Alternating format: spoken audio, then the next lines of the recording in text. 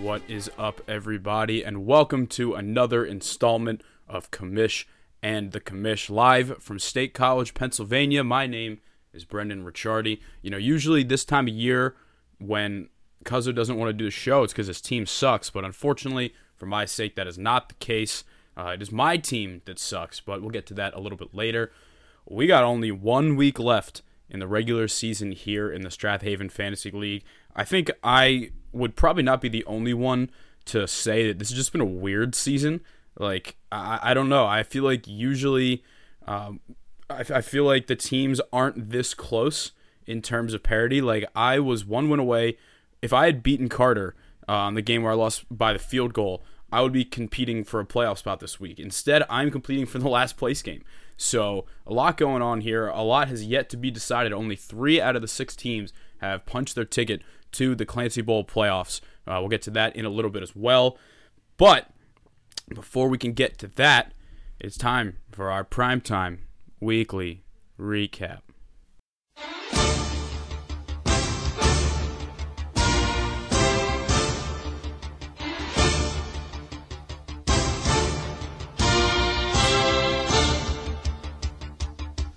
We start off, as always, with the butthole clencher of the week that is presented by the Delco Media Group. We'll start off with 2 teams that have not seen this season go the way they wanted to. That is Justin Snyder and the Rocks, but they got the big win over Owen Salisbury and the Blue Tigers to end Owen's playoff chances once and for all. I think they might have been ended anyway, but we'll start off here. Jalen Hurts, 34 points, just a masterclass performance against the Titans. And I think it's funny that for all the haters out there, at this point, first off, if you're an Eagles fan, I don't know how you can still be a hater at this point, unless you just don't want to admit you were wrong. But even as an NFL fan, people will say that Hurts, all he can do is run. It's all right, well, the Titans took away the run. What did he do? He threw for almost 400 yards and 3 touchdowns. This guy is, in my opinion, I genuinely think, from unbiased opinion, the MVP of the league, but that is not my decision, unfortunately. Definitely one of the fantasy MVPs of the season. Really the only thing keeping the Rocks alive, man. He's been the number 1 ranked quarterback this year in terms of fantasy. Saquon Barkley had 19 points. Isaiah Pacheco getting the start at flex. He paid back with 17 points. And for the Blue Tigers, definitely a disappointment. You've been waiting all year to get the Jamar Chase, Keenan Allen combo back with Miles Sanders, Jonathan Taylor, Brian Robinson. I think all year we've been saying, this team, once it gets healthy, I think the reality is it's just not a very good team. That's just the unfortunate situation. He had 20 points from Keenan Allen. Nobody else on the team had more than, 16.8 from Dak, 16.7 from Jamar. Good return. 15.25 from Jordan Brooks. This game could have gone either way. As someone who was watching this game, was watching this game rooting, against Owen, because I'm trying to avoid the last place game. Watching this, I did not feel good about my chances. I think it really helped me out that the Colts got the shit kicked out of them by the Cowboys, because late in the fourth quarter, Dak Prescott was not in the game. It was a blowout. Jonathan Taylor was not in the game. It was a blowout. And at that point, Snyder was holding the brief lead. Paris Campbell, I thought, was going to give a goose egg. So I thought it was only a matter of time before Owen just took over. But at the end of the day, Snyder, he got the win here. He spoiled Owen's chances of avoiding the last place game. Now it's all going to come down to next week. But I really, really don't want to spend too much time talking about this game, even though it was close, because it's just not relevant at this point to who's going to be holding Kevin Clancy's beautiful face for the next year. All right, we'll move on to the butthole blowout of the week. This one comes back to my division. We're going to the Big ACC. The Dover Demonators made a statement this week against the Zoidberg Zoo that they are for real. Not that we haven't thought they were for real, but the matter of fact is they are now in first place in a division that they were once 1-6 in. And they are now 7-6 on the year. Just an unbelievable turnaround. It's kind of funny that it was against Carter that he won this, because I'm pretty sure, I don't remember what year. Carter started 0-5 one year and still made the playoffs. We all wrote the Demonators out, so good for him for rewriting the script. I was wrong. We'll talk more about the standings. Carter is still in first currently just because of the tiebreaker, but it's a lot closer now. So we'll dive into this matchup here. Start off with the victors. That's the Demonators, 150 points. They have been putting up some big-time numbers, and it's all over the place, man. You got 22 from Gino, 22 from Tony Pollard, 24.6 from Tony Pollard, 20.4 from CD, 27.8 from Tyler Lockett. Underrated stack this season. That's been that Geno Smith and Tyler Lockett combo. Both, QB1 and wide receiver 1, just purely in terms of numbers, if you want to go with that. So just really impressive overall. Good for Hellman. He also has 16 from Dalvin. Really no truly bad games. Like Austin Hooper's tight end at 5, but everyone's tight end sucks. IDP, CJ Mosley 9, whatever. Now we have to talk about the Zoidberg Zoo, man, because this was ugly. And you really can't even blame it on one person at this point. You can't. Jalen Waddle, 1.9. Let me look into that. I'm guessing he got hurt. I actually wasn't really able to follow much. Okay, yeah, so he got hurt last week, so he avoids the criticism. Dawson Knox, he did not catch a single pass. He had a half of a tackle. So he ended with .75, a really funny stat line. But yeah, dude, it was just Mike Evans only had 9. Austin Eckler came back down to earth a little bit. He's still the number 1 running back, but he had 13. Ramondre had 13. It was just, nobody had more than Derek Carr at 16. It's just an ugly, ugly performance for a franchise that's won 2 championships and is, on the cusp. A win would have had them in. So I don't know what is going on in the locker room of the Zoo. On the other side, the Neanderthal said they were close to the worst collapse in league history. If Carter doesn't make the playoffs, starting at 6-2 when Hellman was 2-6, that is a much bigger collapse. But we'll talk about playoff scenarios a little later. Just an absolute monster performance, and I'll fill in for Elias because usually for some reason he just likes to talk about the bench players. Oh, he left a lot of points on the bench. Not really. 13 from Josh Palmer, 12 from Debo. I think you just have to just completely. This is a burn the tape game. This is one of those games where don't even try to figure out what went wrong. Shove it, move on. You got another game next week. It's over. All right, next up we got a very, very interesting result from the football conference here. The IRS took care of business, and we officially have a race for that last wild card spot. The IRS had to win this game to stay alive, and they did in convincing fashion. We got a 142.44 to 102.72 win by Drew Robinson, and we wrote him off for the chance to be the 3rd defending champ we've ever had in this league, but he, like Geno Smith, has not written back. 30 from Joe Burrow, 34.6 from Amon-Ra St. Brown.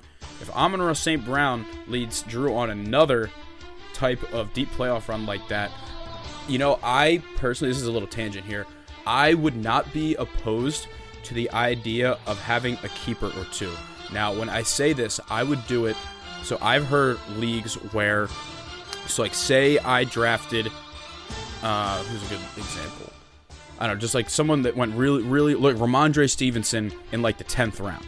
If I were to keep Ramondre Stevenson, I would lose my 10th round pick, not my 1st round pick. So it rewards you for drafting well.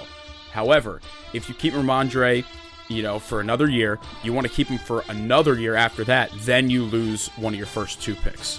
So if you keep someone for more than 1 year, that's where the strategy goes into it. I don't know. I just feel like, I don't know about you guys. I'm sure it's probably more for you than for me because my teams are bad. But I've developed, a really big interest in certain players just because I've had them for a while. Like Cooper Kupp, I was rooting for him really hard to be, in the Super Bowl because he was great for my team. I think being able to keep specific guys around for a couple of years, not go full dynasty, but just have a little strategy would be kind of cool. But a little tangent there. Amon-Ra 34.6, Garrett Wilson 24.2. Garrett Wilson is a great example of you just need to have the right quarterback. His numbers with not Zach Wilson and with Zach Wilson are crazy, and he could be a league winner if he keeps just getting the amount of targets. He had 15 targets against the Vikings last week. He had 24 points without a touchdown, which is very, very impressive. And they have a very, very easy playoff schedule too. So, man, don't sleep on the IRS. DeAndre Swift starting to look a little bit better too. He had 21 on the bench. Look out. As for the Jailbirds, we had 21 points from Devontae Smith, 18 from Josh Allen. Not much after that. Like, it's... and, like, I get that Joe Mixon is currently hurt right now, but it is embarrassing to be a team that could have clinched a playoff spot with a win to start Jerick McKinnon and Ty Johnson as your running backs. Like, I know they ended up combining for 25, and it worked out okay, but, dude, that's just bad. 3 points from Zay Jones, all single digits. It's just like, who really wants it more? That's the question, and based on right now, it looks like the IRS does. Final score there. Once again, we got... I lost my place. I need to figure it out.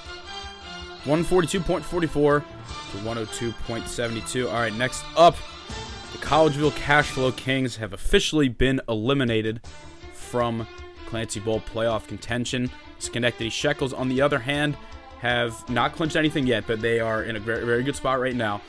They will win this game 120.5 to 91.69. They got 37.7 points from Devontae Adams. Outstanding performance against the Chargers. Big victory over the Chargers, too. He's now your third-ranked wide receiver. Samaje Perine, 21.5. The reason I am very salty about this is because I had Perine all season long, just saying, like, oh, if Joe Mixon, ever got hurt, like, I would be able to have him. Got to a point where, with all the injuries I had, like, I had to, drop him because I needed bench spot for other guys, and all of a sudden Joe Mixon gets hurt, and he's having a couple great performances in a row. I mean, 21 carries is legit, no matter how you slice it. Not a great balanced performance from Jason's team. A lot of top heavy, because outside of that, two only had 13. Devin Singletary had 11. If he wanted Deshaun Watson to come be his savior, man, he looked awful in that first. And I know it's his first game back, like timing, everything. It's been a long time, but I don't know. I wonder what the ceiling is for him. As for the Cashflow Kings, it ended up being a really, really funny performance, because when you talk to Ari about his team and you talk about what Collegeville does, is they run the football. They drafted 3 straight running backs to start the draft and just go from there. Well, Derrick Henry had 5, Nick Chubb had 8, and then Terry McLaurin had 24.5. DK Metcalf had 26. So it ends up being the running backs that let him down in the biggest spot, which is really just a shame and almost poetic in a way, if you don't think about it too hard. But I don't know. It just makes me laugh. Jimmy G got hurt. Hate to see that. Only 2 points, probably wouldn't have had much of a change. DeAndre Carter in the flex, 2.4. Like, this team relied on Chubb and Henry, kind of carrying them for a while, and it just came to the point where they ran out of gas. So Collegeville is out. They are not at risk of being in the last place game, so they are just going to be, weirdly enough, in the middle of the pack, middle of the playoffs, and the Ridley Bowl, because Ari, it feels like, is always in the championship or in the last place game. So good for Ari. I feel like it's going to be weird for him that he's just not, like, stressing one way or another at this point in the year, but good for him. All right, the Bison City Lake Effect have clinched their spot in the postseason. They won 135.2 to 115.32 win, and that's a really, really, really convincing performance by Jacob to solidify his spot as the top contender. He has not wrapped up the bye week yet. We'll talk about that in a little bit. A very interesting playoff picture for both sides right now. We got 21 from Josh Jacobs, 18 from Justin Jefferson, 16 from Christian Kirk, 16 from Montgomery. It's really great for Jacob to see a team win like that with 135 when Travis Kelce had 7. Like, that's a guy that is averaging on the season 20 points, so you got to expect he'll go back to his averages more. He's got a legitimate RB1 in Josh Jacobs. He's currently the second-ranked running back. He's got David Montgomery, who statistically is still an RB2, even though he's missed time. He only needs him to get like 15, 20 points. Other than that, man, this team's very well-rounded. They are going to be in the postseason. We'll get to talk to Jacob, but for now, let's switch over to the Bureau. They had 22.2 from Stephon Diggs, 19 from Patty Mahomes. Outside of that, not too much to talk about. Eric Kendricks, 16, 14 from Matt Gay. So special teams and defense playing a big part, but the rest of the teams could not come up to it. Antonio Gibson, probably the worst RB2 in the league, except maybe Holbert's team, so it'll be kind of funny they play each other. He only had 7. Hayden Hurst had 3. Juju had 6. I'm not... I wouldn't necessarily say that I am like worried about the Bureau, because they're going to be in the Football Conference Championship for the second time in 3 years. I just don't think that they're better than the Neanderthals right now, and from what I've seen lately from the IRS, I'd probably pick them too. But it's a problem for another episode. I know Cuzzo won't listen to this, so it doesn't really matter. But he wins that one. Jacob wins that one, 135.2 to 115.32. And we are going to save the worst for last year. That's right, your Wallingford Imperialists were already out of the playoffs. Actually, you know what? Technically, going into this game, I think there was a way that I could have snuck in if like 8 different games went my way. But even in the back of my head, I knew that was going to be the case. And since it's me and I'm a narcissist, I'm going to talk about my team first, just because that's usually what Cuzzo would ask. Honestly, I got to say, I'm actually pretty happy with the way the guys played. If you look at it from the outside, 122 is nothing to write home about. But Cortland Sutton and Kenneth Walker both got hurt in the first quarter, so they combined for 3 points. So if you add just their averages, I'm probably somewhere in the upper 130s to 140s. 24 from Christian Watson, Rookie of the Year candidate. I don't know for real life because he kind of came on late, but in fantasy, definitely. A.J. Dillon. I went with A.J. Dillon over, I believe I was thinking Jacoby Myers, and that definitely worked out for me. I think if I'm going to be in the last place game, I do feel good because I think that team's starting to come together a little bit. I'm going to be missing my entire team. We'll talk about that in the preview, so I'm already punting this week. Doesn't really matter. I'm playing Jacob, but we'll talk about the Neanderthals a little bit. 28 from McCaffrey. I played the best wide receiver combo in the league. Tyreek Hill and A.J. Brown combined for 62 points, 31 each. What are you going to do? I mean, during that game, I knew my fantasy season was probably going to end, so I was rooting for A.J. Brown. I'll admit in some Eagles games, I'm like, hey, maybe, throw it to somebody else, if I'm playing them. But Lamar Jackson being injured is actually a very, very interesting thing for the Neanderthals, because he only had 1 point, and he is currently, I think, questionable for this week. I don't know if they're actually going to announce it or not. But if Lamar Jackson is down potentially during the playoffs, Chris is currently starting Daniel Jones. So we're going to have to see if he's able to find a better option than that, or whatever it may be. But regardless, good performance. 19 from Cam Akers on the bench. Now that is a guy that could potentially take over that RB2 spot that seems to kind of rotate between Kareem, Deontay Foreman, really whoever's hot at the time, Akers. So a lot to talk about in the Neanderthals, but at the end of the day, Chris officially punched his ticket. I guess I forgot to mention that. I think that with Owen's loss, he did anyway, but it's official now. He will be the champion of the Love Letters division. I actually don't know if that's for the first time or not. I'll go back and check at some point. But it's funny, before the season, Chris predicted a first-round loss after a dominant regular season. Now, his record may not have showed it, but points-wise, he had a great season, regular season. So that will bring an end here to our primetime weekly recap. Now, let's get into my favorite part of this episode. It's the playoff scenarios, and that episode before you get into the playoffs and you get to really, really see what the playoff bracket is looking like. So we're going to start off with the Love Letters division because it is obviously a lot less complicated. So the Elias Sports Bureau is in. They will be your 1 seed. They will have a bye week. They will be playing in the Football Conference Championship no matter what happens this weekend. So let's get that out of the way, put them at number 1. Number 2 is also still technically up for grabs. But with that being said, it is very, very, very unlikely. I'll actually guarantee at this point, Chris will be.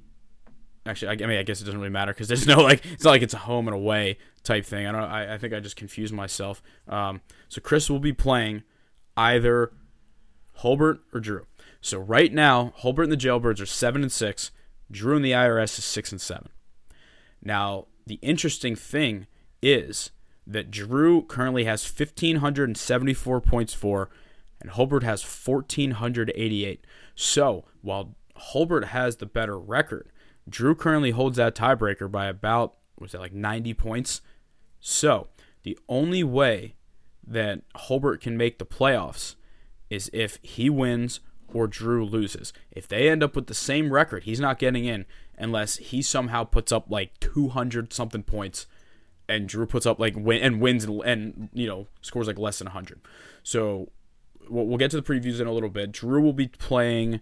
Who will Drew be playing? Drew will be playing Owen this week, and then Holbert will be playing Snyder. So Snyder has his chance to play spoiler and show that his team is really not as bad as we've all been saying all year. So if Holbert beats Snyder, he's in. No matter what happens, he's in. He will play Chris in the first round. If he loses and Drew loses, he will also move on. So that's where it gets interesting that could happen. I'm 100% for chaos' sake rooting for that to happen. I mean, also for the league's sake, I think obviously the numbers agree. Drew's team's way better than Holbert, so I'd like to see the best teams in. I'm not going to foreshadow anything. I'm going to have some playoff format alteration suggestions at the winter meetings, but we don't need to get into that now because we're moving on to the Kosher Kush Conference, and the Kosher Kush Conference bye week has not been officially locked in yet. With that being said, I've already told you I'm projected 90 points. I'm starting waiver wire pickups my team. I'm basically punting this matchup because if who's Owen playing? If Drew beats Owen, then Owen's in the last place game, regardless of what happens in my game, just because I am beating him in the tiebreaker by a lot. Jesus, his team. Yeah, I'm by 200, 150. So if Drew beats Owen, then Owen's in the last place game against Snyder. I'll have an inner love letters Ridley Bowl. How about that?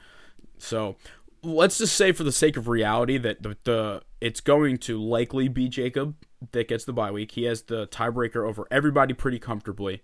Everybody in the conference by over 150. So the only way that would not happen is if Jacob loses and then Jason wins.